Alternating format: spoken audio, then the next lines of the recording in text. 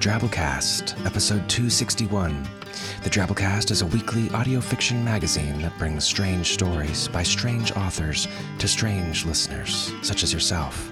I'm your host, Norm Sherman. This week on the show, pieces of the past, relics and antiques. And no, we're not talking about your iPhone 4 just because the new one came out. In this day and age, with technology moving so fast and everything being about consumption and disposal, it's easy to forget that not everything can or should be traded in, upgraded, or scrapped. Some things have meaning. Today, we live in a world of products, but what would happen if we could infuse 1/10 of the meaning and emotional connection of, say, an engagement ring or grandma's old china into the most common things around us? How would that shift our behaviors? Toothbrush as talisman. Maybe we should expand our process for innovation to include meaning before we upgrade ourselves right out of what makes us human. Get on it, Apple. Let's listen to a 100-word story. Drabble. For this week's Drabble, we're bringing you an episode of Drabblecast, our fan-run offshoot podcast where listeners get together and read and produce each other's stories. It's good times. You should totally get involved. Check out drabblecast.org. Horseless by Nathaniel Lee, a.k.a. Scattercat. Read by Michelle Restuccia. The Horse Lord did not take well to usurpation. He did everything he could to discourage the automobiles, setting his children to buck and snort at the sight of the things. If not for the powers of the warlock Ford and his dark god, the Horse Lord might well have succeeded. As it is, he is bereft, left only with show horses and holdouts like the Mennonites. Still, he does not despise innovation in itself. The new horses are speedy and vastly lighter, aluminum frames and rubber tires. The only thing he misses is the whinnying. Tring-a-ling, tring-a-ling! It's just not the same.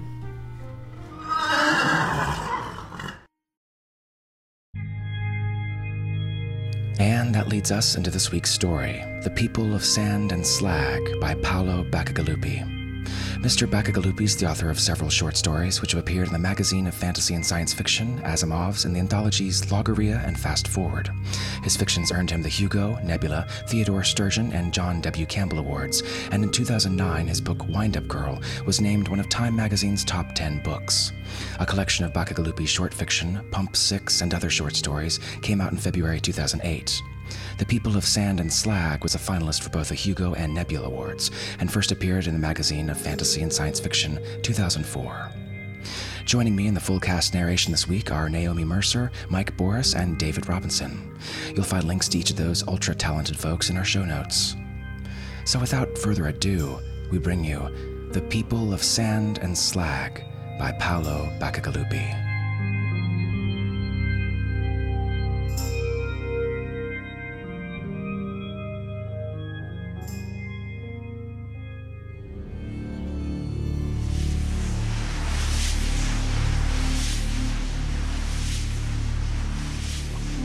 Hostile movement! Well inside the perimeter! Well inside!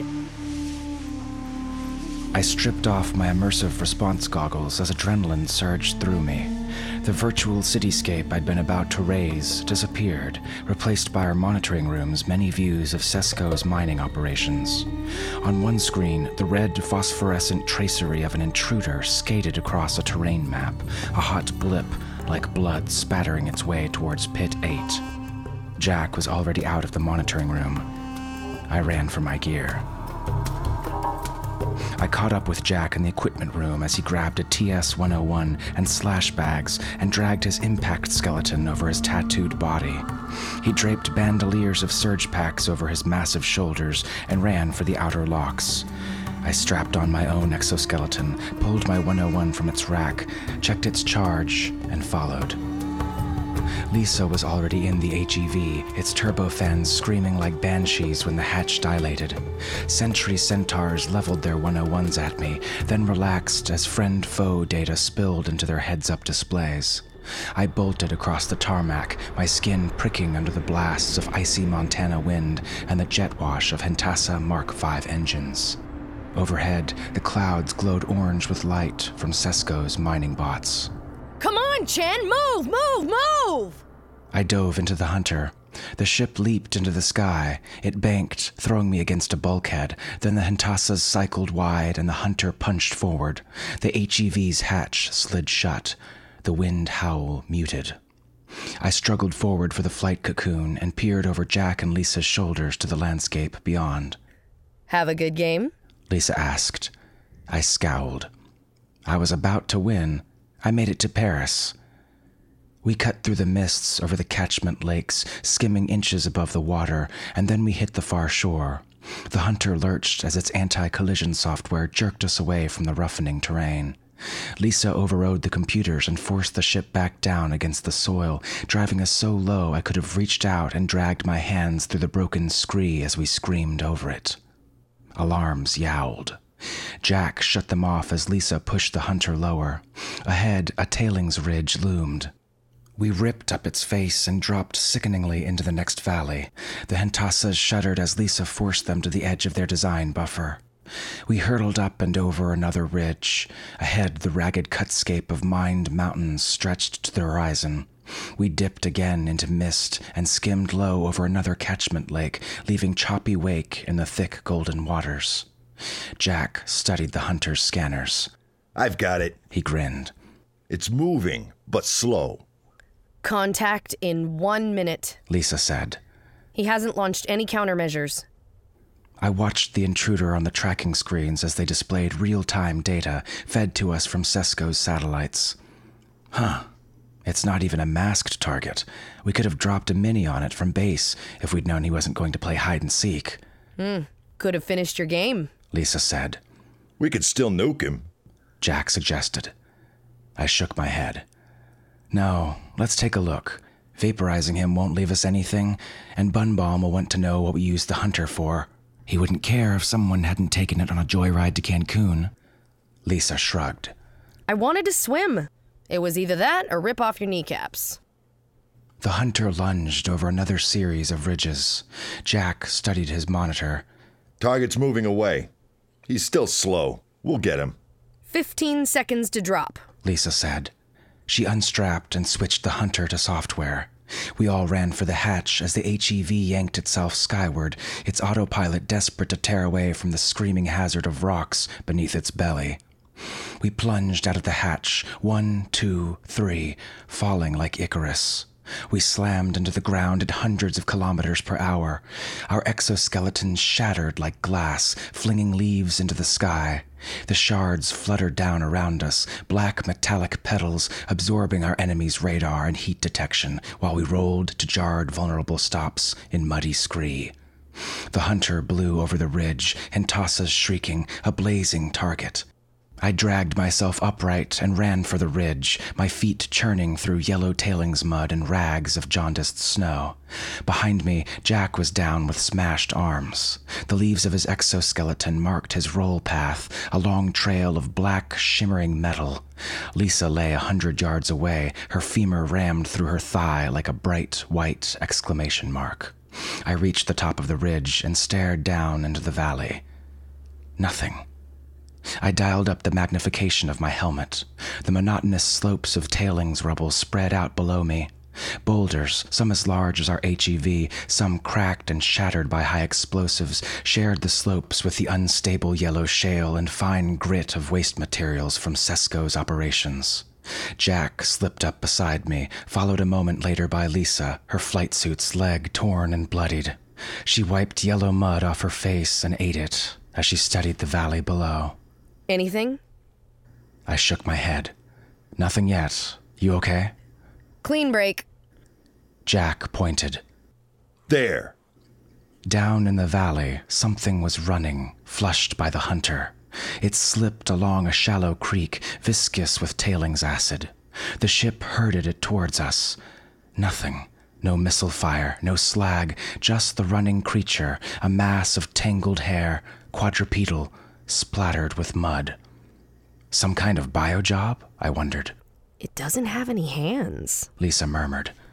No equipment either. Jack muttered. What kind of sick bastard makes a bio job without hands? I searched the nearby ridge lines. Decoy, maybe? Jack checked his scanner data, piped in from the hunter's more aggressive instruments. I don't think so. Can we put the hunter up higher? I want to look around. At Lisa's command, the hunter rose, allowing its sensors a fuller reach. The howl of its turbofans became muted as it gained altitude. Jack waited as more data spat into his heads-up display. Nope, nothing. And no new alerts from any of the perimeter stations either. We're alone. Lisa shook her head. We should have just dropped a mini on it from base. Down in the valley, the biojob's headlong run slowed to a trot. It seemed unaware of us. Closer now, we could make out its shape, a shaggy quadruped with a tail. Dreadlocked hair dangled from its shank like ornaments, tagged with tailings mud clods. It was stained around its legs from the acid of the catchment ponds, as though it had forded streams of urine. That's one ugly biojob, I said. Lisa shouldered her 101. Biomelt when I'm done with it. Wait, Jack said. Don't slag it. Lisa glanced over at him, irritated. What now? That's not a bio job at all, Jack whispered. That's a dog. He stood suddenly and jumped over the hillside, running headlong down the scree toward the animal. Wait! Lisa called, but Jack was already fully exposed and blurring to his top speed. The animal took one look at Jack, whooping and hollering as he came roaring down the slope, and turned and ran. It was no match for Jack. Half a minute later, he overtook the animal. Lisa and I exchanged glances. Well, she said, it's awfully slow if it's a bio job. I've seen centaurs walk faster. By the time we caught up with Jack and the animal, Jack had it cornered in a dull gully. The animal stood in the center of a trickling ditch of sludgy water, shaking and growling and baring its teeth as we surrounded it. It tried to break around us, but Jack kept it corralled easily. Up close, the animal seemed even more pathetic than from a distance, a good 30 kilos of snarling mange. Its paws were slashed and bloody, and patches of fur were torn away, revealing festering chemical burns underneath. I'll be damned, I breathed, staring at the animal. It really looks like a dog. Jack grinned. It's like finding a goddamn dinosaur. How could it live out here? Lisa's arm swept the horizon. There's nothing to live on. It's got to be modified. She studied it closely, then glanced at Jack. This isn't some kind of decoy. Jack shook his head. Nothing. Not even a peep. I leaned in toward the creature. It bared its teeth in a rictus of hatred. It's pretty beat up. Maybe it is the real thing. Jack said. Oh yeah, it's the real thing, all right. I saw a dog in a zoo once. I'm telling you, this is a dog. Lisa shook her head. It can't be. It would be dead if it were a real dog. Jack just grinned and shook his head. No way. Look at it. He reached out to push the hair out of the animal's face so that we could see its muzzle. The animal lunged and its teeth sank into Jack's arm. It shook his arm violently, growling as Jack stared down at the creature latched onto his flesh. It yanked its head back and forth, trying to tear Jack's arm off. Blood spurted around its muzzle as its teeth found Jack's arteries. Jack laughed. His bleeding stopped. Damn, check that out. He lifted his arm until the animal dangled fully out of the stream, dripping. I got me a pet. The dog swung from the thick bough of Jack's arm. It tried to shake his arm once again, but its movements were ineffectual now that it hung off the ground. Even Lisa smiled. Must be a bummer to wake up and find out you're at the end of your evolutionary curve. The dog growled, determined to hang on. Jack laughed and drew his monomal knife. Here you go, doggy. He sliced his arm off, leaving it in the bewildered animal's mouth. Lisa cocked her head. You think we could make some kind of money on it? Jack watched as the dog devoured his severed arm. I read somewhere that they used to eat dogs. I wonder what they taste like. I checked the time in my heads-up display. We'd already killed an hour on an exercise that wasn't giving any bonuses. Get your dog, Jack, and get it in the hunter. We aren't going to eat it before we call Bun Bomb. You'll probably call it company property. Jack groused. Yeah, that's the way it always goes. But we still have to report. Might as well keep the evidence, since we didn't nuke it. We ate sand for dinner. Outside the security bunker, the mining robots rumbled back and forth, ripping deeper into the earth, turning it into a mush of tailings and rock acid that they left in exposed ponds when they hit the water table, or piled into 1,000-foot mountainscapes of waste soil. It was comforting to hear those machines cruising back and forth all day. Just you and the bots and the prophets, and if nothing got bombed while you were on duty, there was always a nice bonus. After dinner, we sat around and sharpened Lisa's skin, implanting blades along her limbs so that she was like a razor from all directions. She'd considered monomal blades, but it was too easy to take a limb off accidentally, and we lost enough body parts as it was without adding to the mayhem. That kind of garbage was for people who didn't have to work, aesthetes from New York City and California. Lisa had a Derm Decora kit for the sharpening. She'd bought it last time we'd gone on vacation and spent extra to get it instead of getting one of the cheap knockoffs that were cropping up. We worked on cutting her skin down to the bone and setting the blades. A friend of ours in LA said that he just held Derm Decora parties so everyone could do their modifications and help out with the hard-to-reach places. Lisa had done my glow spine, a sweet tracery of lime landing lights that ran from my tailbone to the base of my skull, so I didn't mind helping her out. But Jack, who did all his modifications with an old-time scar and tattoo shop in Hawaii, wasn't so pleased. It was a little frustrating because her flesh kept trying to close before we'd set the blades, but eventually we got the hang of it, and an hour later she started looking good. Once we finished with Lisa's front settings, we sat around and fed her. I had a bowl of tailings mud that I drizzled into her mouth to speed her integration process. When we weren't feeding her, we watched the dog. Jack had shoved it into a makeshift cage in one corner of our common room. It lay there like it was dead. Lisa said, I ran its DNA. It really is a dog. Bun Bomb believe you? She gave me a dirty look. What do you think? I laughed. At SesCo, tactical defense responders were expected to be fast, flexible, and deadly, but the reality was our SOP was always the same.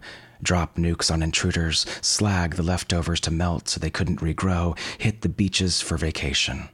We were independent and trusted as far as tactical decisions went, but there was no way SesCo was going to believe its slag soldiers had found a dog in their tailings mountains. Lisa nodded. He wanted to know how the hell a dog could live out here. Then he wanted to know why we didn't catch it sooner. Wanted to know what he pays us for. She pushed her short blonde hair off her face and eyed the animal. I should have slagged it. What's he want us to do? It's not in the manual. He's calling back. I studied the limp animal. I want to know how it was surviving. Dogs are meat eaters, right? Maybe some of the engineers were giving it meat, like Jack did. Jack shook his head. I don't think so. The sucker threw up my arm almost right after he ate it. He wiggled his new stump where it was rapidly regrowing. I don't think we're compatible for it. I asked, but we could eat it, right? Lisa laughed and took a spoonful of tailings. We can eat anything. We're the top of the food chain. Weird how it can't eat us. You've probably got more mercury and lead running through your blood than any pre-Weevil Tech animal ever could have had. That's bad? Used to be poison. Weird. I think I might have broken it when I put it in the cage, Jack said. I don't think it's healing. The dog did look kind of beat up. It just lay there, its sides going up and down like a bellows. Its eyes were half open, but didn't seem to be focused on any of us. When Jack made a sudden movement, it twitched for a second, but it didn't get up. It didn't even growl. Jack said, I never thought an animal could be so fragile. You're fragile too. That's no big surprise. Yeah, but I only broke a couple of bones on it, and now look at it. It just lies there in pants. Lisa frowned thoughtfully. It doesn't heal. She climbed awkwardly to her feet and went to peer into the cage. Her voice was excited. It really is a dog, just like we used to be. It could take weeks for it to heal. One broken bone and it's done for. She reached a razored hand into the cage and sliced a thin wound into its shank. Blood oozed out and kept oozing. It took minutes for it to begin clotting. The dog lay still and panted, clearly wasted. She laughed. It's hard to believe we ever lived long enough to evolve out of that. If you chop off its leg, they won't regrow. She cocked her head, fascinated. I mean, it's as delicate as a rock. You break it and it never comes back together. She reached out to stroke the matted fur of the animal. It's as easy to kill as the hunter. The comm buzzed. Jack went to answer. Lisa and I stared at the dog, our own little window into prehistory. Jack came back into the room. Bunbomb's flying out a biologist to take a look at it. You mean a bioengineer? I corrected him. Nope. Biologist. Bunbaum said they study animals. Lisa sat down. I checked her blades to see if she'd knocked anything loose. There's a dead-end job. I guess they grow them out of DNA. Study what they do, behavior, shit like that. Who hires them? Jack shrugged. POW Foundation has 3 of them on staff. Origin of Life guys. That's who's sending out this one. Mushi something. Didn't get his name. Origin of Life? Sure, you know. What makes us tick? What makes us alive? Stuff like that. I poured a handful of tailings mud into Lisa's mouth. She gobbled it gratefully. Mud makes us tick, I said. Jack nodded at the dog. It doesn't make that dog tick. We all looked at the dog. It's hard to tell what makes it tick.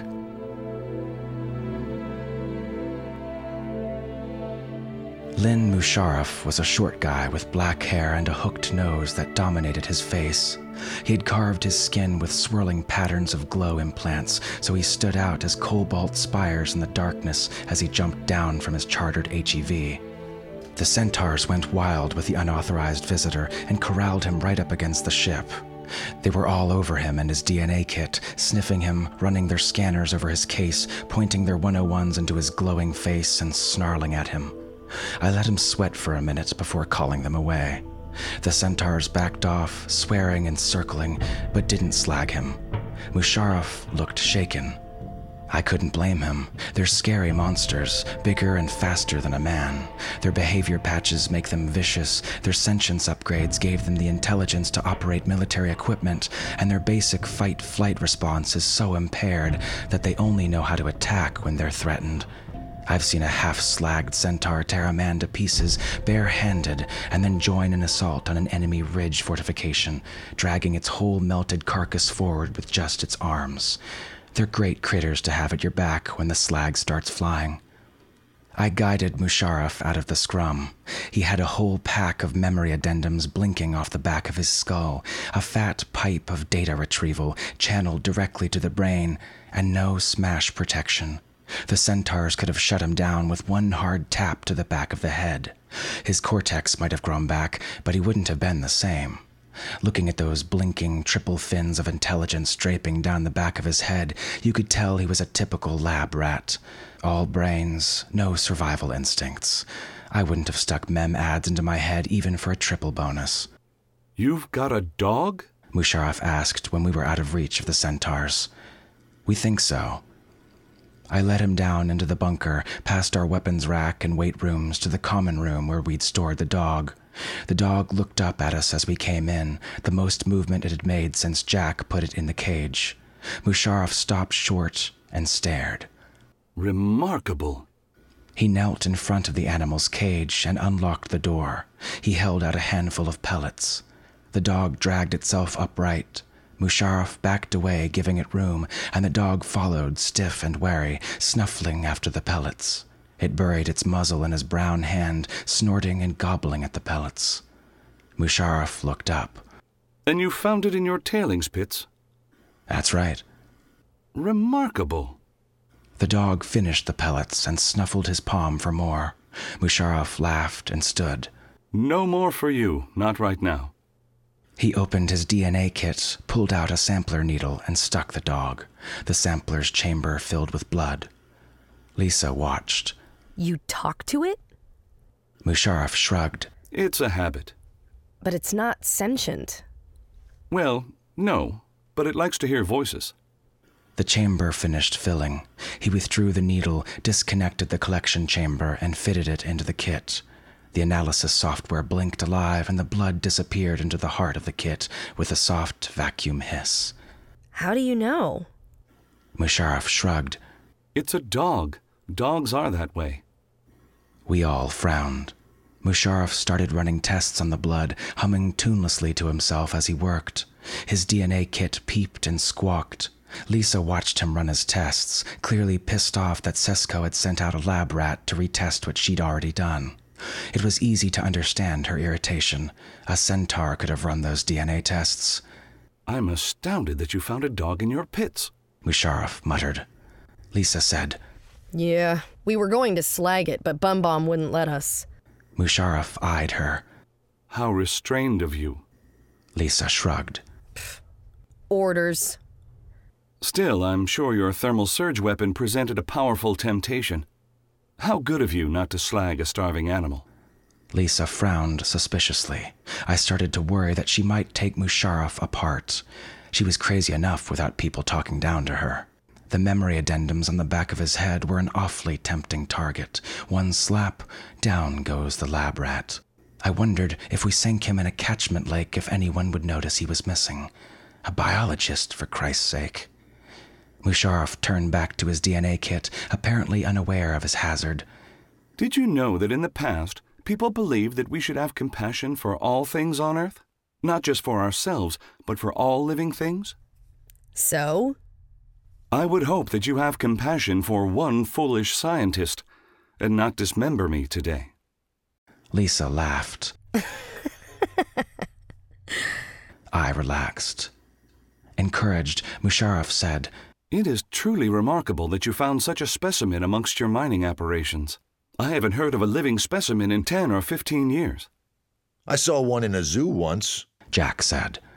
Yes, well, a zoo is the only place for them. And laboratories, of course. They still provide useful genetic data. He was studying the results of the tests, nodding to himself as information scrolled across the kit's screen. Jack grinned. Who needs animals if you can eat stone?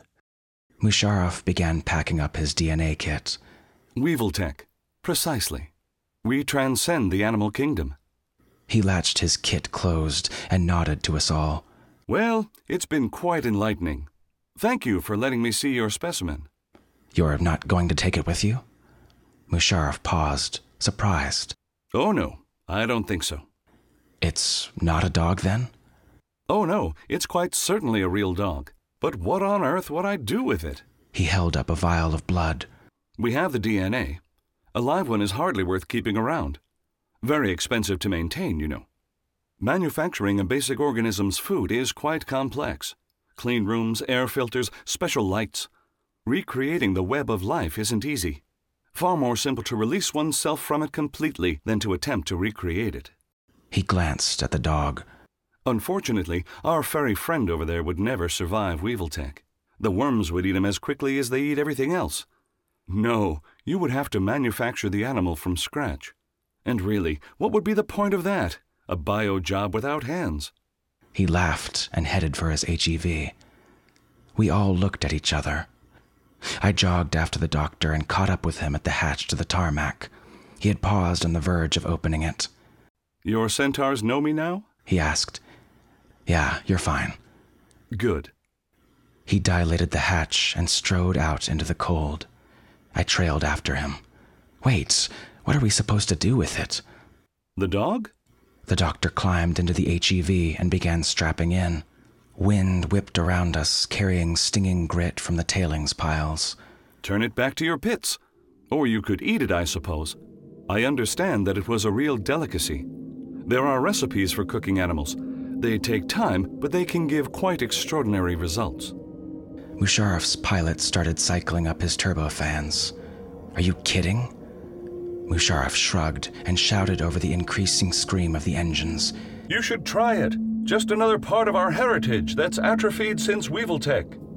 He yanked down the flight cocoon's door, sealing himself inside. The turbofans cycled higher, and the pilot motioned me back from their wash as the HEV slowly lifted into the air.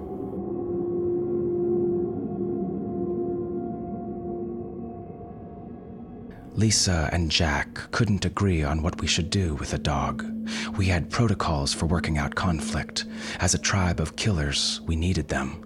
Normally, consensus worked for us, but every once in a while, we just got tangled up and stuck to our positions, and after that, not much could get done without someone getting slaughtered.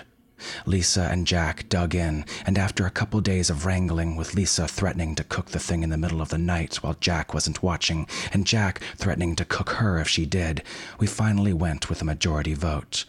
I got to be the tiebreaker. I say we eat it, Lisa said. We were sitting in the monitoring room, watching satellite shots of the Tailings Mountains and the infrared blobs of the mining bots while they ripped around the Earth. In one corner, the object of our discussion lay in its cage, dragged there by Jack in an attempt to sway the result. He spun his observation chair, turning his attention away from the theater maps. I think we should keep it. It's cool. Old-timey, you know? I mean, who the hell do you know that has a real dog? Yeah, but who the hell wants the hassle? Lisa responded. I say we try real meat. She cut a line in her forearm with her razors. She ran her finger along the resulting blood beads and tasted them as the wound sealed. They both looked at me. I looked at the ceiling. Are you sure you can't decide this without me? Lisa grinned. Come on, Chen. You decide. It was a group find. Jack won't pout, will you? Jack gave her a dirty look. I looked at Jack. I don't want its food costs to come out of group bonuses. We agreed we'd use part of it for the new Immersive Response. I'm sick of the old one. Jack shrugged. Fine with me. I can pay for it out of my own. I just won't get any more tats. I leaned back in my chair, surprised, then looked at Lisa. Well, if Jack wants to pay for it, I think we should keep it. Lisa stared at me, incredulous. But we could cook it! I glanced at the dog where it lay panting in its cage. It's like having a zoo of our own. I kinda like it.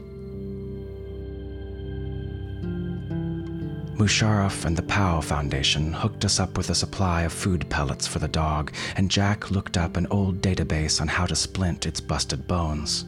He bought water filtration so that it could drink. I thought I'd made a good decision putting the costs on Jack, but I didn't really foresee the complications that came with having an unmodified organism in the bunker. The thing shit all over the floor, and sometimes it wouldn't eat and it would get sick for no reason, and it was slow to heal, so we all ended up playing nursemaid to the thing while it lay in its cage. I kept expecting Lisa to break its neck in the middle of the night, but even though she grumbled, she didn't assassinate it. Jack tried to act like Musharraf. He talked to the dog. He logged on to the libraries and read all about old-time dogs, how they ran in packs, how people used to breed them. We tried to figure out what kind of dog it was, but we couldn't narrow it down much, and then Jack discovered that all the dogs could interbreed, so all you could do was guess that it was some kind of big sheep dog with maybe a head from a Rottweiler, along with maybe some kind of other dog, like a wolf or coyote or something. Jack thought it had coyote in it because they were supposed to have been big adapters, and whatever our dog was, it must have been a big adapter to hang out in the tailings pits. It didn't have the boosters we had, and it had still lived in the rock acids. Even Lisa was impressed by that.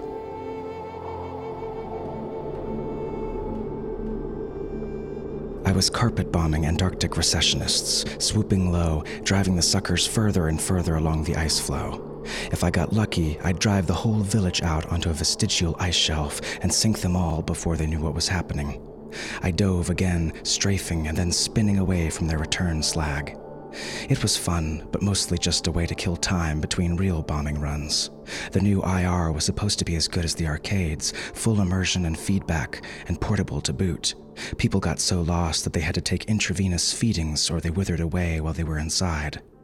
I was about to sink a whole load of refugees when Jack shouted, "Get out here! You've got to see this!" I stripped off my goggles and ran for the monitoring room, adrenaline amping up. When I got there, Jack was just standing in the center of the room with the dog, grinning. Lisa came tearing in a second later. What? What is it? Her eyes scanned the theater maps, ready for bloodshed. Jack grinned. "Look at this." He turned to the dog and held out his hand. "Shake." The dog sat back on its haunches and gravely offered him its paw. Jack grinned and shook the paw, then tossed it a food pellet. He turned to us and bowed. Lisa frowned. Do it again. Jack shrugged and went through the performance a second time. So, it thinks? Jack shrugged. "Got me. You can get it to do things. The libraries are full of stuff on them. They're trainable. Not like a centaur or anything, but you can make them do little tricks. And if they're certain breeds, they can learn special stuff, too." Like what? Some of them were trained to attack or to find explosives. Lisa looked impressed. Like nukes and stuff? Jack shrugged. "I guess." "Can I try?" I asked. Jake nodded. "Go for it." I went over to the dog and stuck out my hand. "Shake." It stuck out its paw. My hackles went up. It was like sending signals to aliens. I mean, you expect a biojob or a robot to do what you want it to do. Centaur, go get blown up. Find the op force. Call reinforcements. The HEV was like that too. It would do anything. But it was designed. "Feed it," Jack said, handing me a food pellet. "You have to feed it when it does it right." I held out the food pellet. The dog's long pink tongue swabbed my palm. I held out my hand again. "Shake," I said. It held out its paw. We shook hands. Its amber eyes stared up at me, solemn. That's some weird shit, Lisa said. I shivered, nodding, and backed away. The dog watched me go. That night in my bunk, I lay awake, reading. I'd turned out the lights, and only the book's surface glowed, illuminating the bunk room in a soft green aura. Some of Lisa's art buys glimmered dimly from the walls, a bronze hanging of a phoenix breaking into flight, stylized flames glowing around it, a Japanese woodblock print of Mount Fuji, and another of a village weighed down under thick snows, a photo of the three of us in Siberia after the Peninsular Campaign, grinning and alive amongst the slag. Lisa came into the room. Her razors glinted in my book's dim light, flashes of green sparks that outlined her limbs as she moved. What are you reading? She stripped and squeezed into bed with me. I held up the book and read out loud. Cut me, I won't bleed. Gas me, I won't breathe. Stab me, shoot me, slash me, smash me.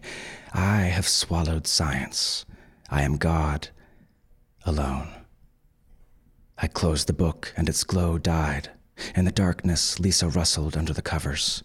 My eyes adjusted. She was staring at me. Dead man, right?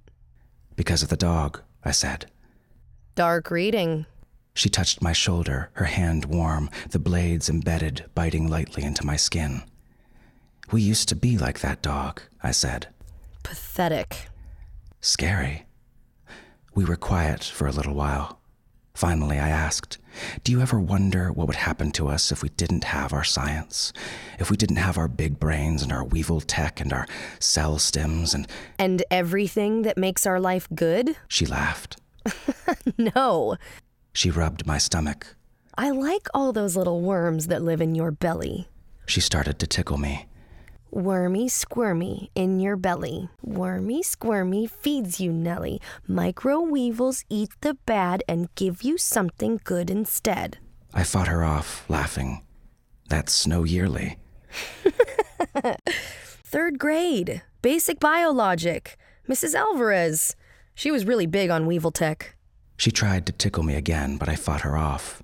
Yeah, well, Yearly only wrote about immortality. He wouldn't take it. Lisa gave up on tickling and flopped down beside me again. Blah, blah, blah. He wouldn't take any gene modifications. No C-cell inhibitors. He was dying of cancer and he wouldn't even take the drugs that would have saved him. Our last mortal poet. Cry me a river. So what? You ever think about why he wouldn't? Yeah, he wanted to be famous. Suicide's good for attention. Seriously, though, he thought being human meant having animals, the whole web of life thing. I've been reading about him. It's weird shit. He didn't want to live without them. Mrs. Alvarez hated him. She had some rhymes about him, too. Anyway, what were we supposed to do? Work out weevil tech and DNA patches for every stupid species? Do you know what that would have cost? She nuzzled close to me. If you want animals around you, go to a zoo. Or get some building blocks and make something if it makes you happy. Something with hands, for God's sake. Not like that dog. She stared at the underside of the bunk above. I'd cook that dog in a second. I shook my head. I don't know. That dog's different from a bio job. It looks at us, and there's something there. And it's not us. I mean, take any bio job out there, and it's basically us, poured into another shape. But not that dog. I trailed off, thinking. Lisa laughed. It shook hands with you, Jen. You don't worry about a centaur when it salutes. Forget the dog. Concentrate on something that matters. Her smile and her razor blades glinted in the dimness. I woke up to something licking my face. At first, I thought it was Lisa, but she'd climbed into her own bunk. I opened my eyes and found the dog. It was a funny thing to have this animal licking me, like it wanted to talk or say hello or something. It licked me again, and I thought that it had come a long way from when it had tried to take off Jack's arm. It put its paws up on my bed, and then in a single heavy movement, it was up on the bunk with me, its bulk curled against me. It slept there all night. It was weird having something other than Lisa lying next to me, but it was warm, and there was something friendly about it. I couldn't help smiling as I drifted back to sleep.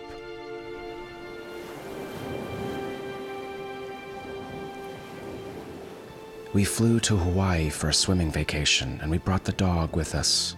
It was good to get out of the northern cold and into the gentle Pacific, good to stand on the beach and look out to a limitless horizon, good to walk along the beach holding hands while black waves crashed on the sand. Lisa was a good swimmer. She flashed through the ocean's metallic sheen like an eel out of history, and when she surfaced, her naked body glistened with hundreds of iridescent petroleum jewels. When the sun started to set, Jack lit the ocean on fire with his 101. We all sat and watched as the sun's great red ball sank through veils of smoke, its light shading deeper crimson with every minute. Waves rushed flaming onto the beach. Jack got out his harmonica and played while Lisa and I made love on the sand. We'd intended to amputate her for the weekend, to let her try what she'd done to me on the vacation before. It was a new thing in L.A., an experiment in vulnerability. She was beautiful, lying there on the beach, slick and excited with all of our play in the water. I licked oil opals from her skin and sliced off her limbs, leaving her more dependent than a baby. Jack played his harmonica and watched the sun set, and watched as I rendered Lisa down to her core. After our sex, we lay on the sand. The last of the sun was dropping below the water. Its rays glinted redly across the smoldering waves. The sky, thick with particles and smoke, shaded darker. Lisa sighed contentedly. We should vacation here more often. I tugged on a length of barbed wire buried in the sand. It tore free, and I wrapped it around my upper arm, a tight band that bit into my skin. I showed it to Lisa. I used to do this all the time when I was a kid. I smiled. I thought I was so badass. Lisa smiled.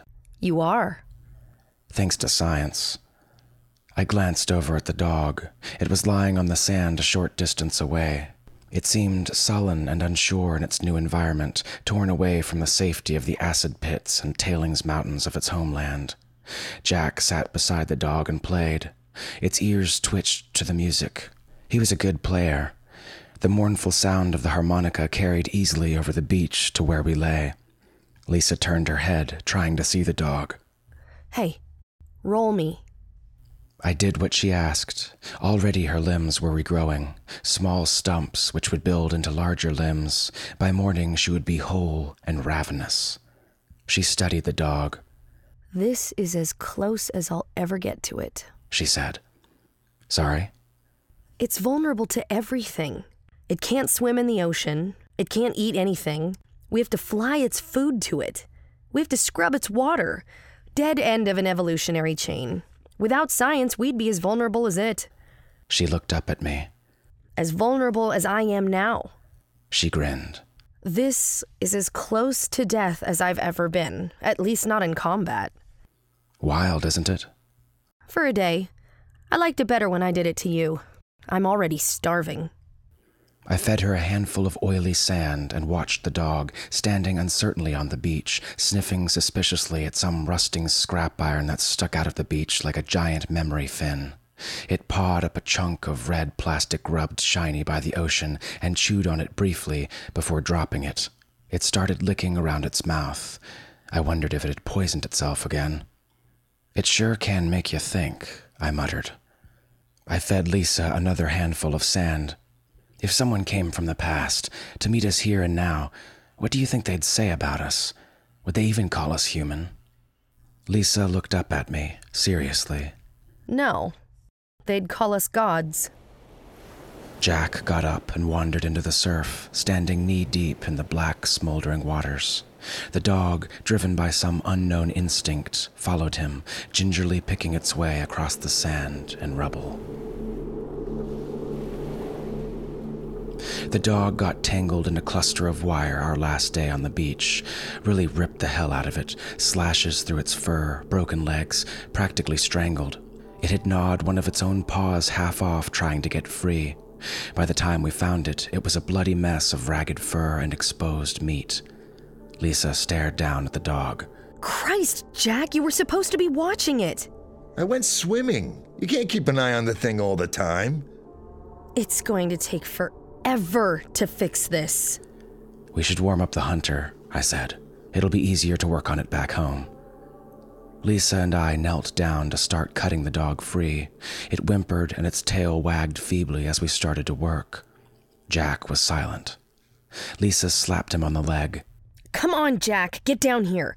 I'll bleed it out if you don't hurry up. You know how fragile it is. Jack said. I think we should eat it. Lisa glanced up, surprised. You do? He shrugged. Sure. I looked up from where I was tearing away tangled wire from the dog's torso. I thought you wanted it to be your pet, like in a zoo. Jack shook his head. Those food pellets are expensive. I'm spending half my salary on food and water filtration, and now this bullshit. He waved his hand at the tangled dog. You have to watch the sucker all the time. It's not worth it. But still, it's your friend. It shook hands with you. Jack laughed. You're my friend. He looked down at the dog, his face wrinkled with thought. It's an animal. Even though we'd all idly discussed what it would be like to eat the dog, it was a surprise to hear him so determined to kill it. Maybe you should sleep on it, I said. We can get it back to the bunker, fix it up, and then you can decide when you aren't so pissed off about it. Nah. He pulled out his harmonica, played a few notes, a quick jazzy scale. He took the harmonica out of his mouth. If you want to put up the money for his feed, I'll keep it, I guess. But otherwise... He shrugged. I don't think you should cook it. You don't? Lisa glanced at me. We could roast it, right here on the beach. I looked down at the dog, a mass of panting, trusting animal. I still don't think we should do it. Jack looked at me seriously. You want to pay for his feed? I sighed. I'm saving for the new Immersive Response. Yeah, well, I've got things I want to buy too, you know. He flexed his muscles, showing off his tattoos. I mean, what the fuck good does it do? It makes you smile. Immersive Response makes you smile. And you don't have to clean up after it's crap. Come on, Chen, admit it. You don't want to take care of it either. It's a pain in the ass. We all looked at each other, then down at the dog. Lisa roasted the dog on a spit over burning plastics and petroleum skimmed from the ocean. It tasted okay, but in the end it was hard to understand the big deal. I've eaten slagged centaur that tasted better. Afterward, we walked along the shoreline. Opalescent waves crashed and roared up the sand, leaving jewel slicks as they receded, and the sun sank red in the distance. Without the dog, we could really enjoy the beach. We didn't have to worry about whether it was going to step in acid or tangle in barbed wire half buried in the sand, or eat something that would keep it up, vomiting half the night. Still, I remember when the dog licked my face and hauled its shaggy bulk onto my bed. And I remember its warm breathing beside me. And sometimes, I miss it.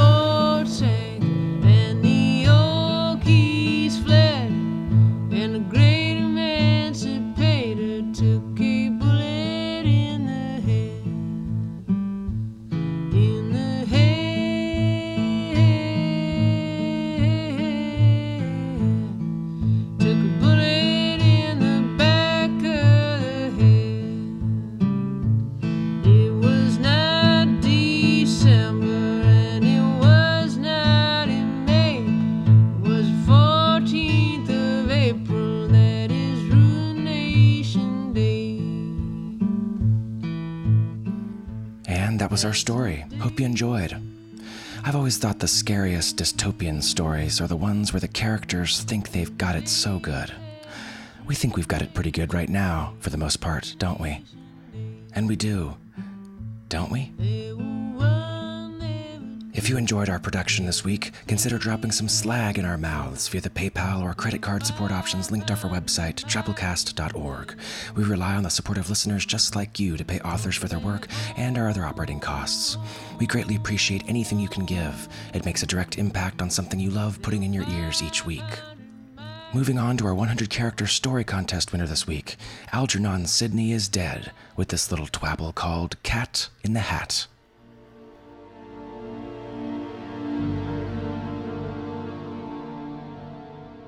I gave my cat a tinfoil hat and could no longer hear his voice, but all nearby people collapsed like stringless puppets.